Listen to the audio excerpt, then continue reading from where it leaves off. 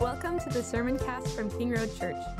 It's our desire that God uses this message to bring you closer to Him. If you'd like to pray with someone, speak with one of our pastors, or if you're looking for more resources, please go to kingroad.ca, scroll down on the homepage, and fill out the Reach Out fillable. Thanks for joining us. Enjoy the message.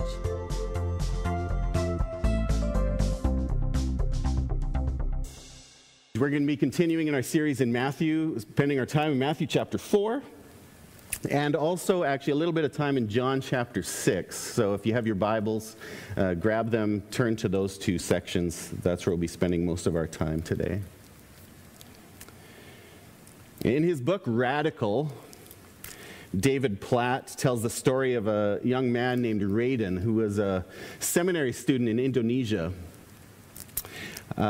The book Radical was popular, was new about, 10, 12 years ago, and it's a very popular book calling people to radical discipleship, radical following of Jesus Christ. And he shares this story about Raiden, the seminary student in Indonesia, the largest Muslim country in the world. And he's going through seminary there, and part of the seminary program there is that at the end, before you get your degree, before you're officially graduated, you need to plant a church and have 30 new baptized converts in Indonesia, which is a big task. But Raiden goes out for his task. He goes off into a village and is reaching out to people who don't know the name of Jesus yet, don't know who Jesus is. And this is a little bit of his story. He says it this way. One day I was sharing the gospel in an unreached village, and the witch doctor from the village came to the house and called me out. He wanted me to fight him. So Raiden's past, he was very skilled in martial arts, and he had done that before he went to seminary. He would fight and he would train, and so when he hears this, he's like, okay, his first instinct, I'm going to go out and show this guy who's boss. But he says, the Lord told me that I no longer needed to do the fighting, that God would do the fighting for me. So Raiden walked outside, pulled up a chair, and sat down in front of the witch doctor. He told his challenger, I don't do the fighting anymore. My God does the fighting for me. And then Raiden said what happened next. As the witch doctor attempted to speak, he began to gasp for air. He was choking and couldn't breathe. People came running to see what was wrong, and within a few minutes, the witch doctor had fallen over dead. By now, the entire village had crowded around the scene. And Raiden said, I had never seen anything like this in my life, and I didn't know what to do. But then I thought, I guess this is a good time to share the gospel. And so that's what he did. And that day, many people in that village trusted in Christ for the first time. Another story from the book Jesus Freaks, which was printed in 1999, says this. The communist soldiers had discovered their illegal Bible study. As the pastor was reading from the Bible, men with guns suddenly broke into the home, terrorizing the believers who had gathered there to worship. The communists shouted insults and threatened to kill the Christians. The leading officer pointed his gun at the pastor's head. Hand me your Bible, he demanded. Reluctantly, the pastor handed over his Bible, his prized possession. And with a sneer on his face, the guard threw the word of God on the floor at his feet. He glared at the small congregation. We will let you go, he growled. But first, you must spit on this book of lies. And if you refuse, you will be shot. The believers had no choice but to obey the officer's order. A soldier pointed his gun at one of them and said, "You first." And the man slowly got up and knelt down by the Bible. He reluctantly spit on it. praying, "Father, please forgive me." He stood up, and sure enough, the soldiers moved aside and he was allowed to leave. The soldier said, "Next, you," pointed to a woman, and she came forward and in tears could barely do what he commanded. She spat only a little, but it was enough, and she too was allowed to leave. Quietly, a young girl came forward. Overcome with love for Jesus, she knelt down and picked up the Bible. She wiped the spit off of the Bible with her dress. "What have they done to your word? Please forgive them," she said. The communist soldier put his pistol to her head and pulled the trigger.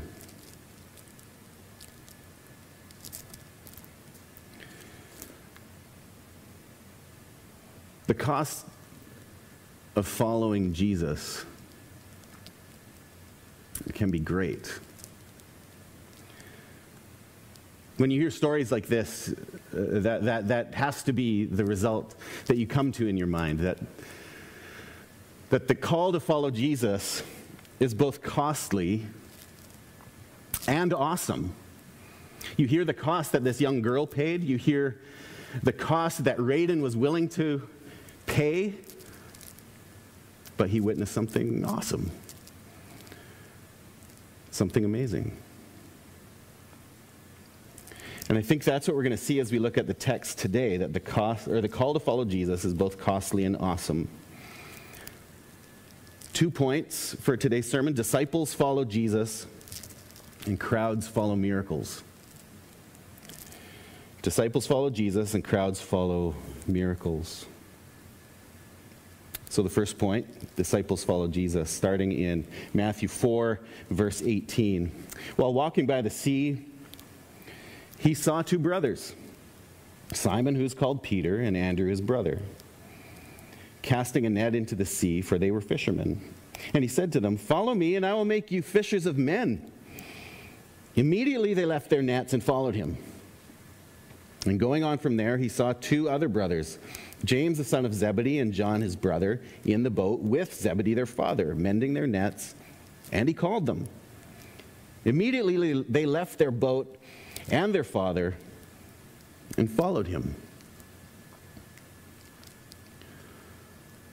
So when you come to a text like this, a narrative text of the Bible, it's always important actually to look at what the verbs are, what's happening. Because I think for us who have grown up in the church, we'll sometimes come to a text like this and we will have our preconceived notions, kind of what we heard and what we learned in Sunday school maybe, or kind of we have an overall view of the scene in our head, and so we don't necessarily look at exactly what's happening.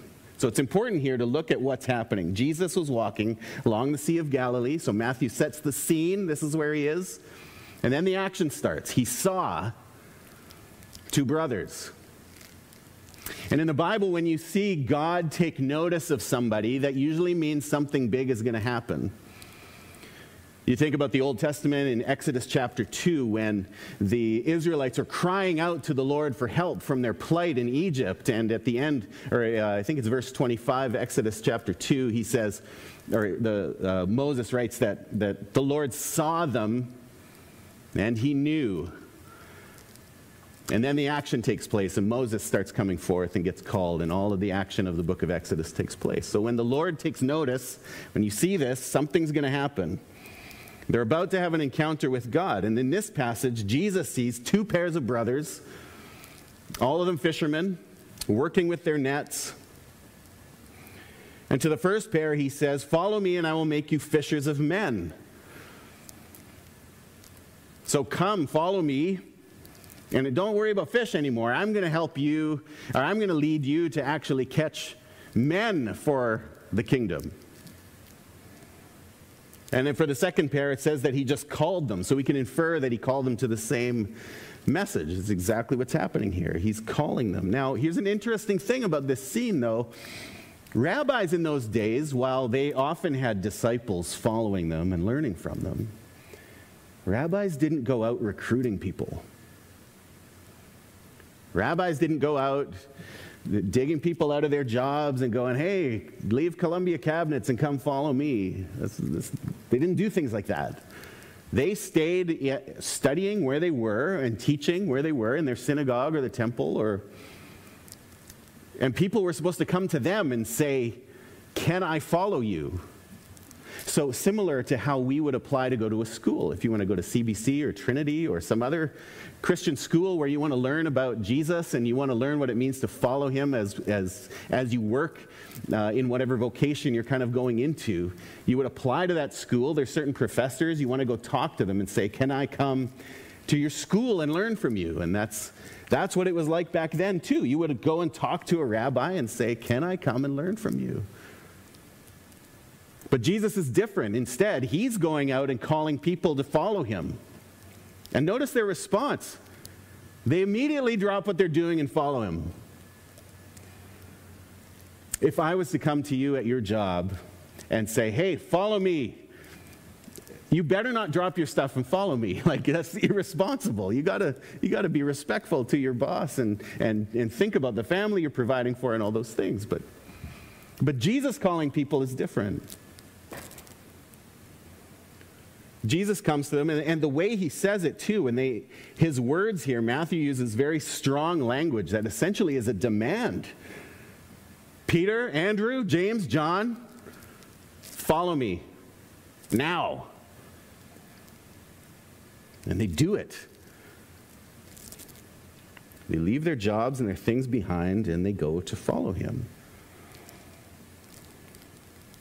So when God calls you by name, and he calls you to follow him, you respond and you do it. But it's costly. The call of God on our lives will lead some of us to lose our lives, as we heard about that young lady who did, or it might lead some of us to lose and to leave our jobs the way that we see these fishermen do to follow Jesus. But it will cost all of us, at a minimum, to repent from our sin, to set aside our pride, to humble ourselves and say, Lord Jesus, I will do what you call me to do. And that comes to different people in different ways. That the call to come to Jesus at the beginning is the same for all of us. It's a call to repent and follow him and believe, put our faith in him, put our trust in him.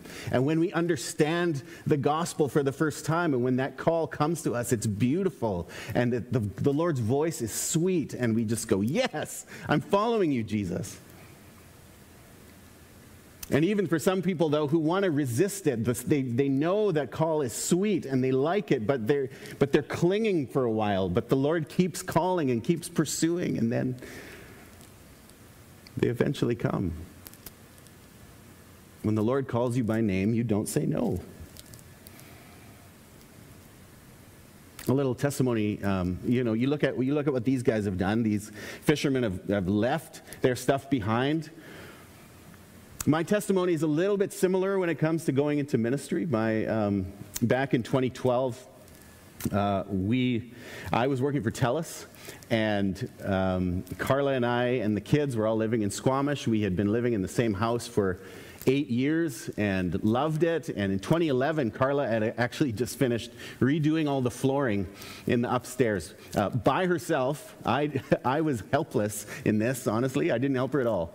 She did the whole thing. She ripped out the carpets, the old dingy carpets that had been there since who knows when, and she rolled them up, threw them outside, and she laid down vinyl planking in the whole upstairs by herself. And it took her weeks to do this, while also homeschooling 4 kids. So, yes, she's a hero. It's true. But when she was done, at the end of it, she sat there and looked at it and was just like, this is nice. And then she was like, Lord, we're selling, aren't we? Next thing you know, through that fall and the next winter into 2012, that is what we decided to do. We decided to sell our house because the call into ministry, which had been growing in me over the last 6-7 years before that, had just become too strong, and I couldn't say no anymore. And we had weighed the different options of what to do, and we decided the best thing for us to do to get the most out of the next few years of seminary is to sell our house, to live off of the equity, and come out of seminary debt-free. And so that's what we did. I left my job, my work with TELUS. I left the pension. I left the comfort, the security. And we followed the Lord and went into seminary. And then after seminary was done, we moved back up here and got my first ministry role. And what do you know? We were debt-free, but we also didn't have a house anymore. And if you've been living in BC, in the Lower Mainland, for the past that number of years, I guess, what would it have been? When I was done, it was 2015. So 2015 till now, you know what the housing market has done. So guess who still doesn't own a house? Yeah, it's true. We sold our house, lived off the equity, went to go to seminary to follow the Lord's call in our lives. And the world would look at us and say, that is foolish. What did you do that for? Do you know how much money you cost yourself? Yes, I do. And I've looked at that a number of times, especially the days when ministry isn't going the way I think it should. Yes. But then I also look at all the ways that the Lord has provided for us through that. And I also look at the ways that he's come through in ministry even. This week I was meeting with a friend who I have worked with the last few years on, he was looking at how he could serve the church, and he had a real passion for marriage. And so I showed him some books, and I showed him a couple of courses to take. And now he works for a nonprofit organization, or he volunteers for them, and he runs a marriage mentoring program, and he's taking courses in biblical counseling at the same time. And I was so encouraged to hear the stories he was sharing about the people that he was working with these days.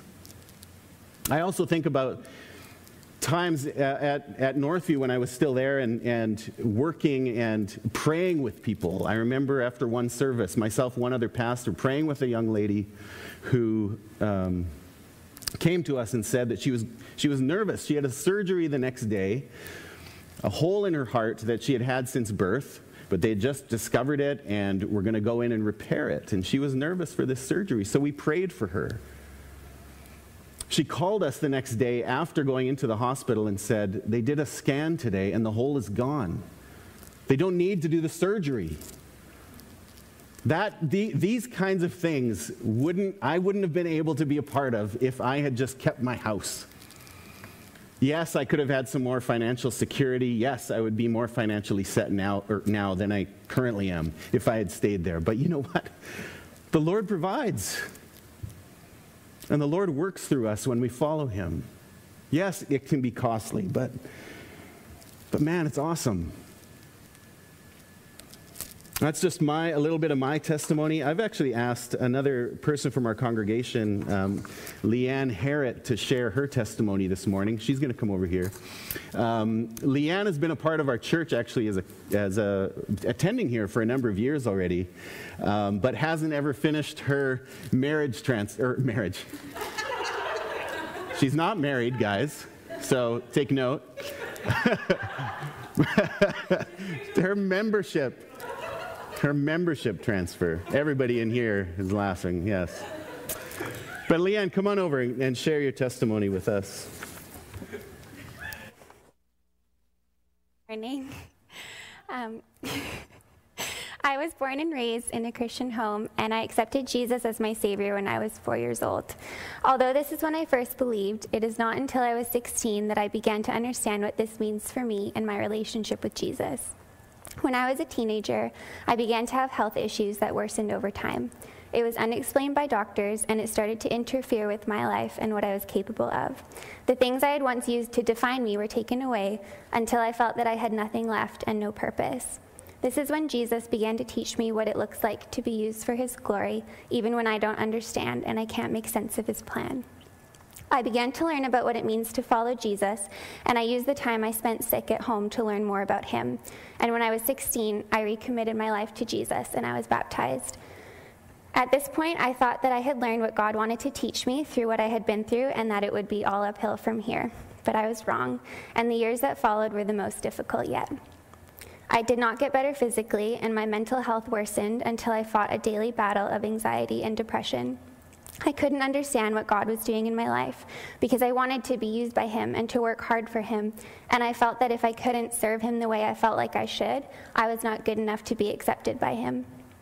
This striving to earn God's love continued for many years until I burnt out, and God brought me to the place where I couldn't try harder anymore. This is when he taught me that it is not what I can do for him that allows me to be called his disciple, but what he has done for me. He showed me that I can never be good enough for him by trying harder and could never earn his love because I am a sinner, and it is by his grace alone and the blood of Jesus that covers my sin that he calls me his own. I learned that my confidence is not in who I am, but in who Jesus is. He hasn't called me to follow him because I am good, but because he is good. It is because what he has done for me that I could never do for myself. Now he calls me to trust in his saving grace and the work he did on the cross. A verse that has been meaningful to me is Ephesians 2, verses 4-8. God, being rich in mercy, because of the great love with which he loved us, even when we were dead in our trespasses, made us alive together with Christ. By grace you have been saved, and raised us up with him and seated us with him in the heavenly places in Christ Jesus, so that in the coming ages he might show the immeasurable riches of his grace and kindness toward us in Christ Jesus. For by grace you have been saved through faith, and this is not your own doing, it is the gift of God.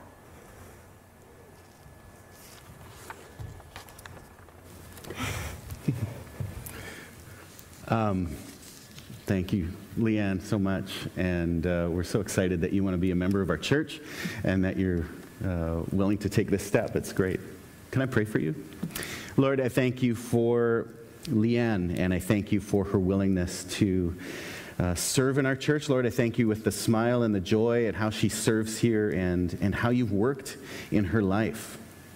To hear, Lord, how you've humbled her, how you have shown her who you are, and it is by your grace that we're saved, Lord, that it's not by anything that we do. We can't earn your love, we can't earn your acceptance, but it is by your grace. So, Lord, thank you for opening her eyes and her mind to that. I thank you for all you've brought her through. And, Lord, we look forward to continuing to worship you together, and I look forward to seeing what you continue to do in her life here at King Road. So bless her, Lord, and I thank you for her. Amen. Thanks, Leanne. So did you hear that verse she quoted from Ephesians? That it is by grace that we're saved, through faith. This is how the Lord works in us. It's not by what we do. We don't have to worry about trying to earn his love. We don't have to worry about trying to earn his acceptance. No matter who you are, no matter what position in life you hold, whether you're the CEO of a company or some great leader in some organization, or you're just the minimum wage earner, whatever, or even if you don't have a job, homeless, whatever. You're just an average, broken sinner in need of God's grace. Just like Peter, Andrew, James, John, me, Leanne, you're going about your life, and God came along, and he saw you, and he knew you, and he showered his grace on you. Not because of who you are or what you've done, but because he wanted to. And now you're his disciple. So maybe for some of you that are watching this morning, you have heard this call in your life and you've been pushing it aside.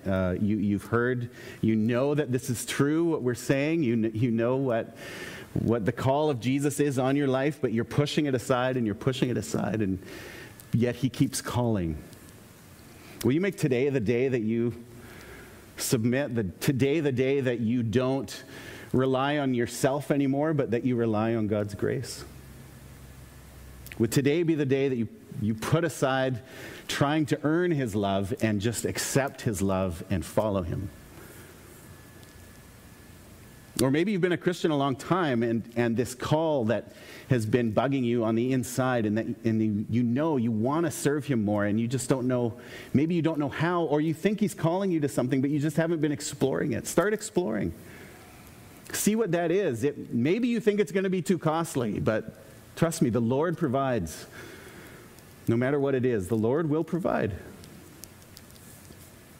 Talk to people that you know. Talk to mentors. Talk to other pastors or leaders in our church or good Christian friends you have, and talk to them about the thing that you think the Lord might be prompting you towards.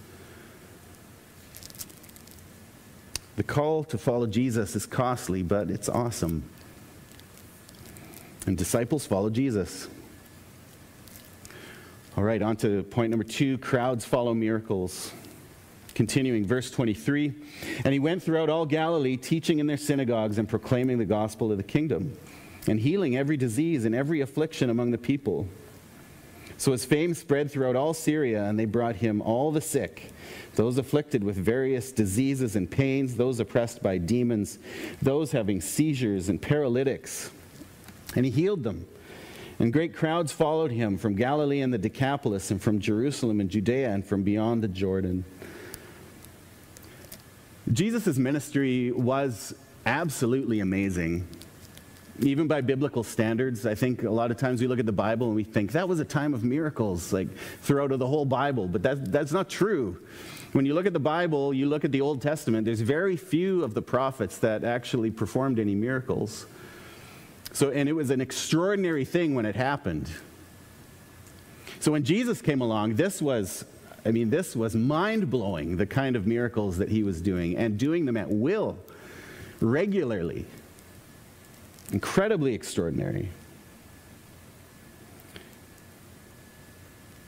I once had a lady, a very well-intentioned older lady, who's with the Lord now, but she said to me, the problem with the church now is that we don't have enough miracles.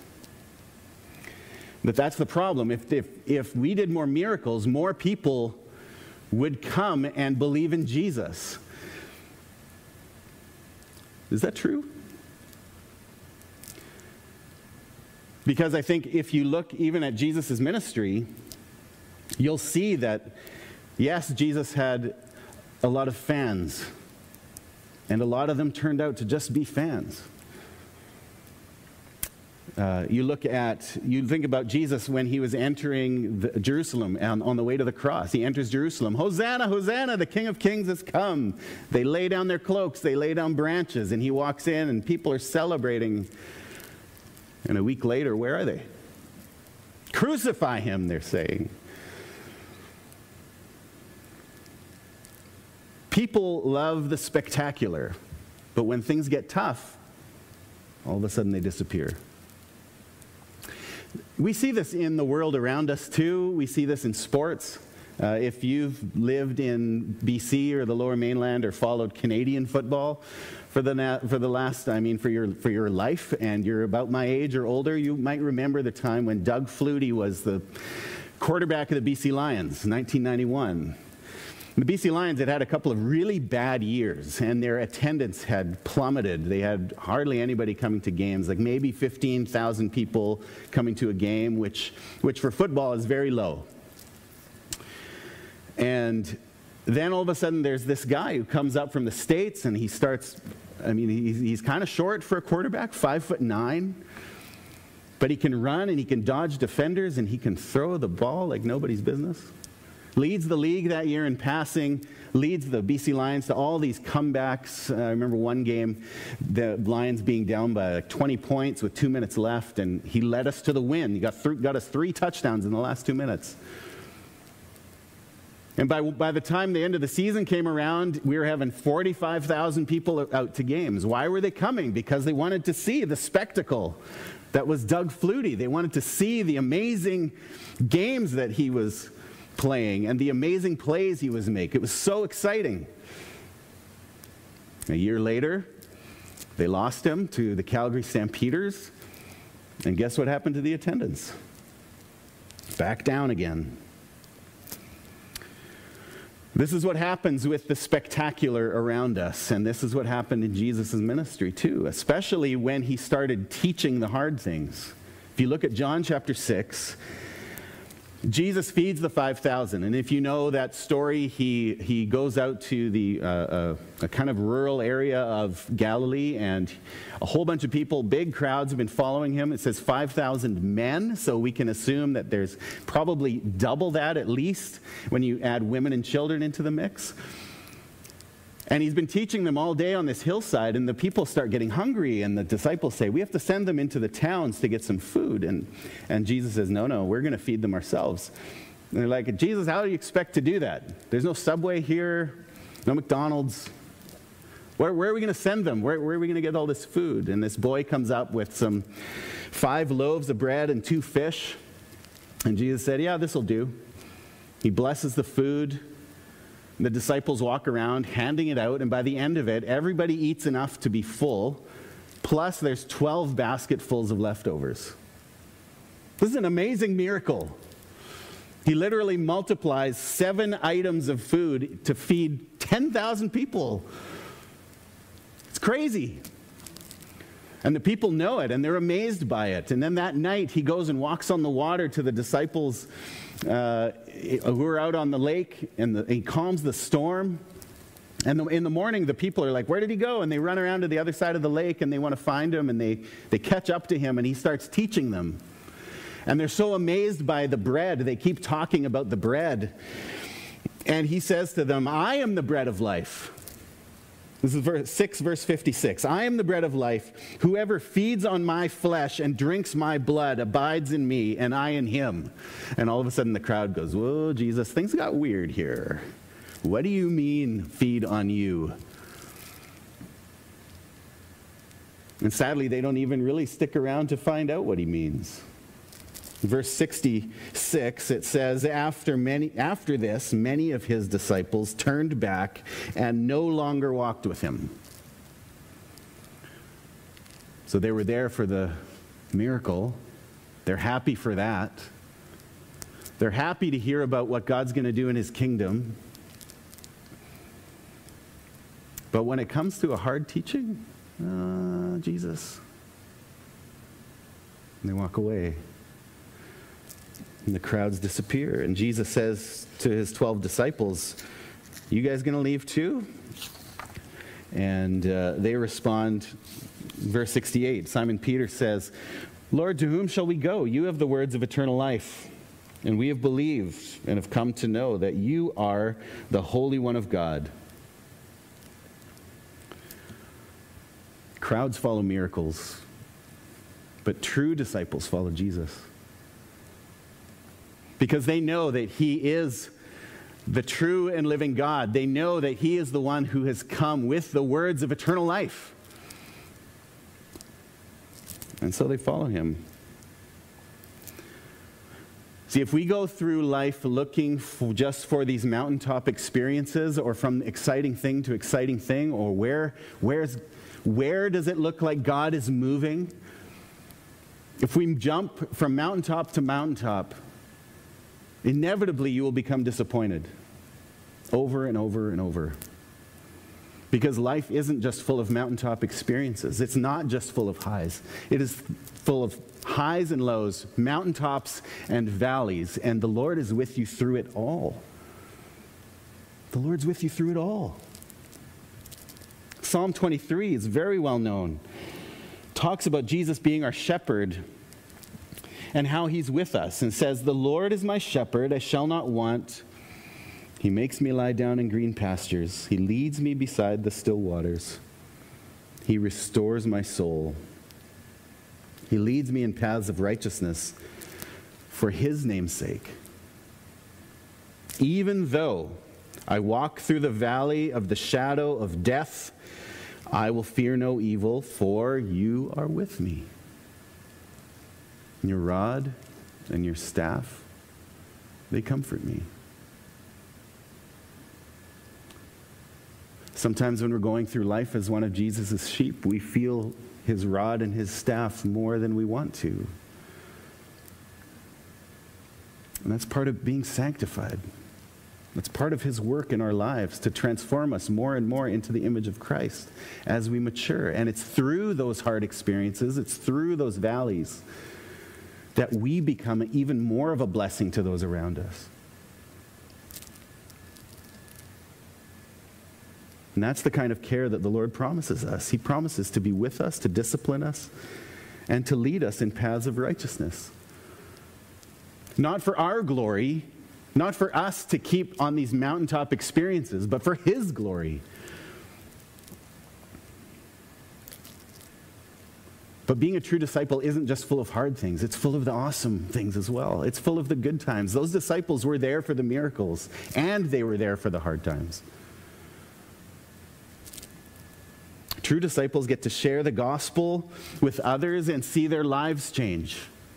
The greatest miracle that the Lord performs is turning a hard heart into a soft heart, a heart that is against him into a heart that's for him.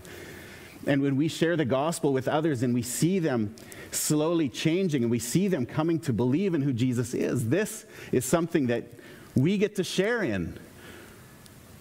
True disciples get to share in that. But there's a potential cost to it as well, because you don't know how people are going to react when they hear that. You don't know if they're going to want to still be your friend. You don't know if they're going to be offended. They might be. But the potential reward is amazing.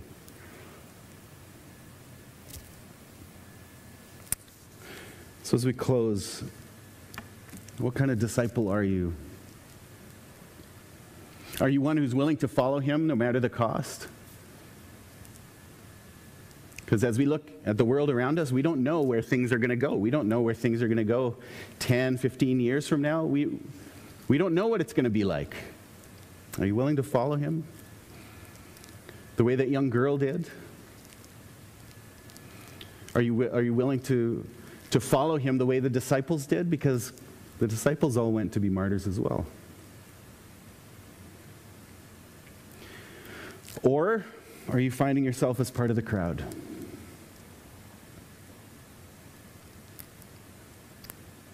Let me pray.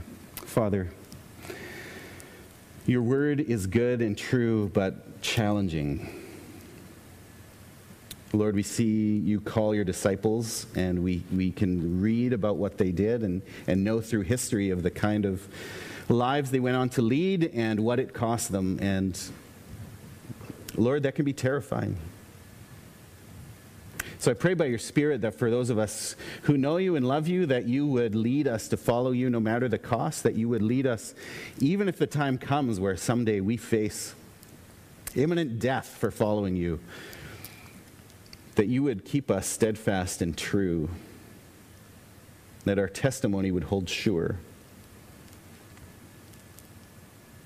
And Lord, for those of you for those of us who haven't followed you yet or who are considering it, Lord, would you make today the day? Would you transform their hearts wherever they're watching from in the world? Or would they trust you and know you? And would you continue to work on them and lead them in paths of righteousness for your name's sake? Lord, yes, we understand following you can be costly, but